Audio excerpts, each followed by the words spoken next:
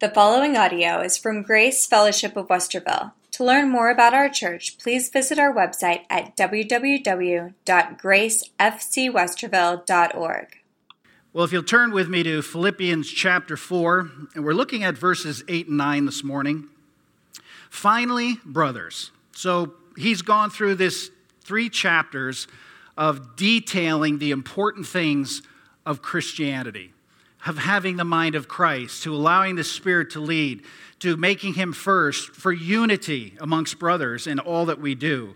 And after all that, he says, finally, brothers, whatever is true, whatever is honorable, whatever is just, whatever is pure, whatever is lovely, whatever is commendable, if there is any excellence, if there is anything worthy of praise, think about these things.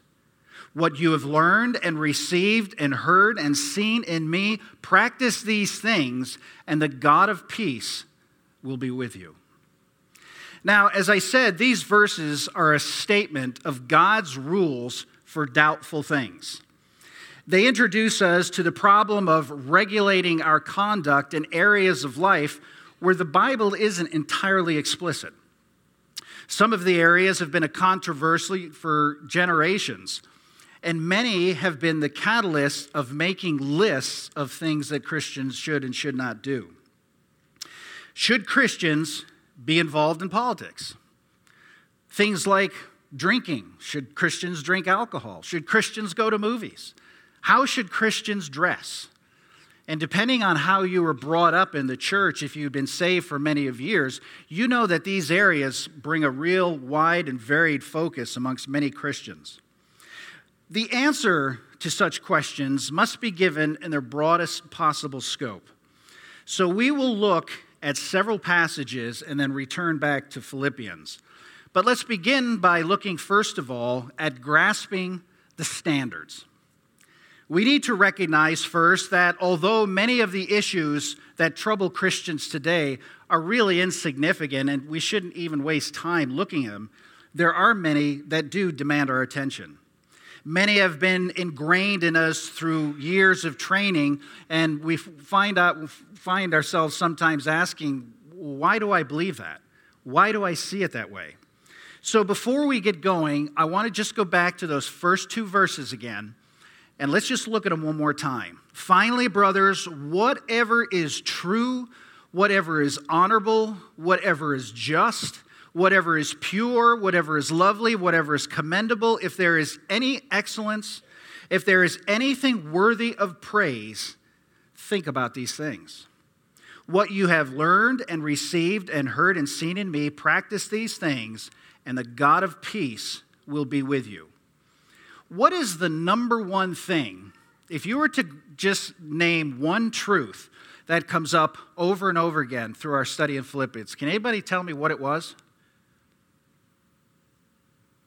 Go ahead. The mind of Christ. Remember? We are to have the mind of Christ, which means we are totally surrendered to the leading of the Holy Spirit. Let this mind be in you, which was also in Christ Jesus. And it goes on through that whole instruction, and that's been fed all through the study that we've done. Elisabeth Elliot wrote on one of the key problems of our time in a book called The Liberty of Obedience, which was based on personal experience. She says, quote, she had always had the idea, perhaps as the product of her Christian upbringing, that there was a certain type of clothing that was right for Christians to wear. Conversely, there was clothing that was wrong. And then she went to Ecuador and found herself in the midst of a tropical people who wore very little. What did her standards have to do with them, she asked. Should she dress converts the way she thought they should be dressed? Should their standard prevail? She said the problem became even more complex when she realized in time that the women were conscious of proper ways to walk, sit, and stand that they thought modest. The entire problem forced her to ask herself if there is anything inherently Christian or non-Christian in the way we dress. End of quote. On my years of business, traveling around with other Christians, going to trade shows and having dinners with clients, it was often practiced to abstain from any alcohol because you didn't want to damage your Christian testimony. And then one commentator wrote about going and visiting a very strict fundamental church in France and finding one of the elders putting wine in the children's water on a picnic to prevent bacteria from rural water. And what do we do about the fact that Jesus turned water to wine at the wedding of Canaan? So comparisons such as this really defeat any approach to the problem through legalism. Comparisons throws the student of God back on the Scriptures to see what the Scriptures say to guide us in these principles. So what I want to do this morning is I want to offer you 3 principles that should govern and guide our conduct in some of these areas that are difficult to see. And in so doing, I'm going to give you several passages, and what I want to do right at the beginning is give you the passages so you can write them down, and then we'll hit them as we go through these points. The first one is Romans 6:14. For sin will have no dominion over you, since you are not under law, but under grace. 1 Corinthians 6:12. Although things are lawful for me, but not all things are helpful. All things are lawful for me, but I will not be dominated by anything. And then a sister verse to 1 Corinthians 6 is 1 Corinthians 10:23. All things are lawful, but not all things are helpful. All things are lawful, but not all things build up. And then, of course, we come back to our passage in Philippians 4, verse 8. Finally, brethren, whatsoever is true, whatever is honorable, whatever is just, whatever is pure, whatever is lovely, whatever is commendable, if there is any excellence, if there is anything worthy of praise, think on these things. So if I was going to stop right now and summarize the message before we go any farther, I would say that these passages tell us that we are to live by grace, that we are to think first, last, and always of others, and that we are to always pursue the highest things. So let's begin by looking at not law, but grace. And as I read the first verse, the first principle here, Romans 6:14, for sin will have no dominion over you, since you are not under law, but under grace. This verse teaches that whatever the answer might be to the problem of doubtful practices, it's definitely not legalism. That is, the way will never be found by organizing bodies of Christians to declare questionable things proper or improper. What happens when you create lists of what Christians should and should not do? Well, the list becomes the barometer of holiness. Our life now is dictated, our holiness is dictated about what we do and don't do instead of how the Holy Spirit leads you. And our mind becomes off the leading of the Spirit and on man-made lists. And this has been a problem for centuries in the Christian church. But what happens when you get this way? Kids are raised this way, and they grow up learning, assuming the character of God. And then they look at these things, and they look at their lists, and they don't do this, they don't do this, they do this, they do this, and then you let something bad happen to them. They didn't do this, God. I didn't go to those movies. I didn't drink anything. I didn't do this. I did this. I did this. You owe me. And we are taught to put God in our debt by keeping human lists. But you can't put God in your debt because wonderful people in the Scriptures had things go very badly for them. So that creates a problem. Historically, this problem was found to be very destructive in the church down through the ages. We must remember that because of the wide dispersion of Jews in the early centuries before Christ, that they were all through the known world. And after the church came and after Christ came and the churches began to form, many of the churches were full of as many Jews as they were Gentiles, even in the most Gentile portions of the area. And so the Jews took it upon themselves to say, but you know, the Gentiles need to practice as we practice. They should be upholding the things that we do. And this became a major battle. In fact, Paul fought ferociously against this whole thing, even standing to the face of Peter, who was taking in on this. And in Galatians 2, 11 through 14, we read, "But when Cephas," that's Peter, "came to Antioch, I opposed him to his face, because he stood condemned. For before certain men came from James, he was eating with the Gentiles, but when they came, he drew back and separated himself, fearing the circumcision party. And the rest of the Jews acted hypocritically along with him, so that even Barnabas was led astray by their hypocrisy. But when I saw that their conduct was not in step with the truth of the gospel, I said to Cephas before them all, 'If you, though a Jew, live like a Gentile and not like a Jew, how can you force the Gentiles to live like Jews?'"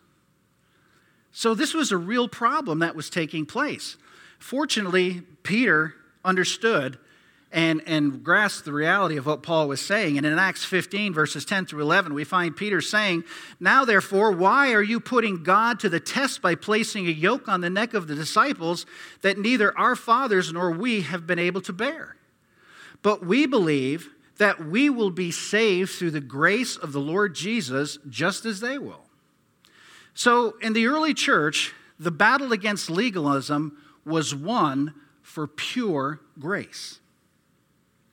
Now, however, it is also true that the same verse that speaks against legalism also speaks against another error that was popular, and that was the error of license. The teaching that because we are not under law but under grace, Christians can just keep doing whatever they want to do. And this scripturally doesn't make sense either. The teaching would be twisted and cause people to live in a way that was not honoring to God. So this error pretends to be logical, but it wasn't. And Paul does not hesitate to say that this is going to be a problem, because as he said in Romans, shall we go on sinning that grace may abound? But then in Romans 16:15, he says, "What then? Are we to sin because we are not under law but under grace? By no means." And then he goes on in Romans 6:22, "But now that you have been set free from sin and have become slaves to God, the fruit you get leads to sanctification, and its end, eternal life." So Paul's argument is that life by grace actually leads to holiness.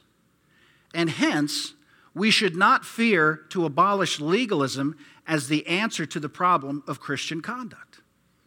So as you begin to follow through all of Paul's teachings about having the mind of Christ, about allowing the Spirit, as you deal with these things, they begin to fall into place. Now this brings us to our next key point, and that is that all things are not expedient. The second principle for determining God's will in doubtful things is that all things are lawful for the Christian, because he's not under law but under grace, but all things are not necessarily expedient. That is, they're not necessarily in your best interest. There's two reasons for this. First, because the thing itself may gain a harmful control over him and have a harmful effect on his body. And secondly, because through him it may hurt other Christians. We find this brought out in our 1 Corinthians 6:12 passage. He says, "All things are lawful for me." All things. All things are lawful. But not all things are helpful. All things are lawful for me, but I will not be dominated by anything. So Paul knew that God had not set him free from sin and the law in order for him to become captive to mere things. So the guiding principle, as we begin to see here, is that whether you as a Christian are using things or things are using you. Take food, for example. Nothing could be so good as food. It's good for the body, it's good for the mind, but when it's abused over and over again, it can work exactly the opposite to the benefit and can really endanger your life. And what about this whole area of wine in the Bible? I love to read different commentators and all the different viewpoints. It's exciting to see how many different viewpoints, and you wonder how they got that or where did they get this from. But I find it interesting that in one of the psalms, that where the psalmist is writing about all the great things that God has given him, from food to animals to air to sky, the sun, and everything else. In Psalm 104:15, he comes down and he says, and wine that gladdens the heart of man, oil to make his face shine, and bread to strengthen a man's heart. 1 Timothy 5:23, no longer drink any daily water, but use a little wine for the sake of the stomach and for frequent ailments. So wine is suggested as a medicinal thing. And then even regards to the qualifications of deacons. 1 Timothy 3:8, deacons likewise must be dignified, not double-tongued, not addicted to much wine, not greedy for dishonest gain. You notice the moderation here. And then I think Ephesians 5:18 pulls it together. Be not drunk with wine, but be filled with the Spirit. So all the teachings for Paul as he brings us through, we're to have the mind of Christ. We're to be ruled by the leading of the Spirit. Too much wine makes you ruled by the wine and not the Spirit. And so the Scripture is very clear against that. Moderation is the key. Moderation is what they're talking about here. So we find this to be a very key thing, but as we go on through Scripture, it'll start to pull this together. The second example that's used by Paul is sex. This is good too. It's a gift from God with the bonds of marriage. It is a force for strength in the home, for intimacy, for fellowship, but it can also be destructive. It can control a person rather than a person controlling it. And in this form, sex can destroy the very thing God gave it as a blessing for us. And Paul comes down very hard on this in 1 Corinthians 6:13 through 20. He says, food is meant for the stomach and the stomach for food. And God will destroy both, one and the other. The body is not meant for sexual immorality, but for the Lord, and the Lord for the body. And God raised the Lord and will also raise us up by his power. Do you not know that your bodies are members of Christ? Shall I then take members of Christ and make them members of a prostitute? Never. Or do you not know that he who is joined to a prostitute becomes one with her body? For it is written, the two shall become one flesh. But he who is joined to the Lord becomes one spirit with him. Flee from sexual immorality. Every other sin a person commits is outside the body, but the sexual immoral person sins against his own body. Or do you not know that your body is the temple of the Holy Spirit within you, whom you have from God? You are not your own. You are bought with a price. So glorify God in your body. So the Bible teaches very clearly that the Christian must never use things, food, sex, alcohol, money, or whatever it is, in such a way that he or she actually falls under their power. So like so many things in Scripture, it's not the thing, it's the abuse of it or the overindulgence of it that's the problem. Remember, it's the mind of Christ we are to pursue with all our heart. And it is the mind of Christ that will always lead to proper conduct. When Christ is ruling, the conduct is right. So if the mind of Christ is inhibited, then our actions will be inhibited as well. The companion verse in 1 Corinthians is 1 Corinthians 10:23. All things are lawful, but not all things are helpful. All things are lawful, but not all things build up. The verse that follows show that he is thinking of the edification of others around us. He's building the argument that as we have liberty, how we conduct ourselves around others who may be weak could be a problem as well. So we see that while things aren't bad in themselves, if they gain control over you, they become bad. And in the same way, if someone around you struggles in a certain area, you avoid flaunting your liberty in front of them. I remember years ago when I was at BBC, there was a wonderful story of a young man who was gloriously saved out of the inner cities in Scranton area. And he was saved out of a life of drugs and alcohol and gambling. He was addicted to gambling, and he used to spend half his days and nights in pool halls gambling. Well, he was gloriously saved, and in time he came to BBC for an education. And when he first walked into the student union, and saw the pool tables, he was horrified. Because to him, they were a tool of the devil. Well, to everyone else who understands liberty, they know that that's not the tool, it's what you do with it. But this young Christian, in his weakness, had to grow and learn past that. And it always reminded me that sometimes you and I are around people whose liberty is not as free as us, and who might be struggling with certain areas. And the scriptures are clear that we need to have a sensitive heart, not to do anything around them that could cause them to stumble. Because all things are lawful, and they may be lawful for you, but they don't always help, and they don't always build up. Remember our emphasis last week about unity? It was having the mind of Christ in order to be completely tuned to the Savior. And in so being tuned to the Savior, we were tuned to each other, just like those 100 pianos I talked about. Always looking to diffuse conflicts and build up each other. So a key principle here then is, when you put Christ first, others come first automatically. That's a given with Scripture. When you put Christ first, others automatically come first. And you have a sensitive heart. A heart of forgiveness, a heart of mercy, a heart that is not easily provoked, but one that wants to be in tune with the Lord and in so be in tune with each other. Now, I do not think this verse means that you have to take your standards of conduct entirely from what other Christians say or think. I mean, if you go that route, you're going to eventually become hypocritical or schizophrenic or mad, because you'll never keep up with everybody's personal standards. But right here, in fact, within this church, there are varying views on different things. But again, the child of God whose heart is full of Christ, they recognize and put him first in all situations. So the verse does not mean that you are to allow the prejudice and viewpoints of others to dictate your pattern of behavior. But it does mean something significant.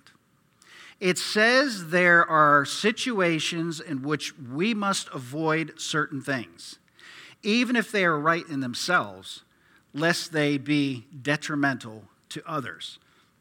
Look at 1 Corinthians 10:23 once more. All things are lawful, but not all things are helpful. All things are lawful, but not all things build up. So this also means that we must be consistent. And Paul goes on to say in 1 Corinthians 8:13, therefore, if food makes my brother stumble, I will never eat meat, lest I make my brother stumble. What? Never again? And this is from the same apostle who had defended the cause of Christian liberty successfully before the Jerusalem apostles? He spent all that time defending liberty successfully, but now if eating meat offends somebody, he won't eat it? Do you understand the heart of Paul here? It keeps going back to the mind of Christ. The mind of Christ always puts others first. So whenever you are in the presence, whenever you're in their presence, you are careful not to offend them by your liberty. So once again, the thing is what Satan uses to drive wedges. It's not the thing. It's the heart that deals with it. And the heart that is full of the Spirit of God will always give way to others' liberty and strength. And then, of course, this brings us to our point. Always choose the best things. Philippians 4:8. Finally, brothers, whatever is true, whatever is honorable, whatever is just, whatever is pure, whatever is lovely, whatever is commendable, if there is any excellence, if there is anything worthy of praise, think about these things. So according to this verse, the Christian is to decide between doubtful things by always choosing the best things. Now, here's the key. Because the meat of this verse, and may I say, is often missed by many Bible teachers. The virtues mentioned here are pagan virtues. The words do not occur in the great list of Christian virtues, the list that includes love, joy, peace, patience, and so on. So on the whole, they are taken from the Greek ethics and from the writings of the Greek philosophers. So in using them, Paul is actually sanctifying, as it were, the general accepted things of morality of the pagans that are permissible for Christians, as he goes on to talk here. He's saying that although the pursuit of the best things by Christians will always include fellowship with God, the will of God, and all means to advance the claims of the gospel and other spiritual things, it will not mean the exclusion of the best things that God has allowed in our societies. The Greeks had a robust culture. Paul is saying that these things in and of themselves may not be wrong for the Christian in moderation. Consequently, Christians can love all that is true, noble, pure, lovely, and admirable, whatever it is.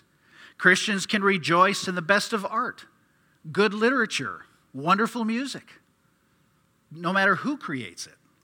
And so what he's doing is helping us to live in a society where separation had become a problem. Living in a society that you can enjoy and envelop people and draw people in and share the love of Christ and be part of their lives and let Christ reign through us, enjoying the things that God has allowed to be created, even in our fallen state. And it's a world of things that God has given and blessed us with. So as you see the principles of determining God's will in doubtful things, you can also take confidence from the promise that God's presence accompanies these things if your heart is full of the Spirit. And every topic we go through, no matter what it is every week, it always comes back to the mind of God. It always comes back to seeking what is best for you and I as Christians. It always comes back to putting Him first in all areas. And when we do that, all these questionable things take care of themselves. Because your decisions are not coming from opinion, they're coming from the Spirit of God. And the Spirit of God takes the Word of God and He blends it into your heart and He teaches you in all truth so that you can make proper choices and proper decisions. At the same time, we must be sensitive to those around us who may view things differently. If they're not violating doctrine, if they're not violating the hardcore things of the church, then we need to be loving and compassionate and build into their lives as they build into ours. He goes on to say, finally, brothers, whatever is true, whatever is honorable, whatever is just, whatever is pure, whatever is lovely, whatever is commendable, if there is any excellence, if there is anything worthy of praise, think about these things. And then verse 9 says, and the God of peace will be with you. Not the peace of God, the God of peace. In other words, when your heart is right and the Lord reigns, He's with you every step of the way. And that allows you and I to have His mind making decisions in doubtful areas. That means that the indwelling Holy Spirit will guide you in the right choices and the right actions. You will always have others in mind when you make choices. It may be right for you, but if it's a struggle with someone else, you stay away from it, as Paul said. Even if it's meat, whatever it might be. Because in everything you say and do, Christ is to be glorified. And when He is at the center and the focus, these disputable things, these gray areas, they fall right into place. And the controversies are settled quite easily. He must increase. we must decrease, as John 3:30 says. And as that happens in your life and mine, all these lists and all these things that we try to adhere to will be pushed aside for glorifying Christ in every situation. He is the one who guides, and he is the one that will make things clear. And as you radiate that in your heart, you can know beyond the shadow of a doubt that Almighty God will be glorified through you, and your effect in the world around you will be powerful. Let's pray. Father, we thank you for these passages, and we thank you, Lord, for your amazing grace. We know that there are many things in the Scriptures that don't mention the things that we deal with today, but in essence, they really do.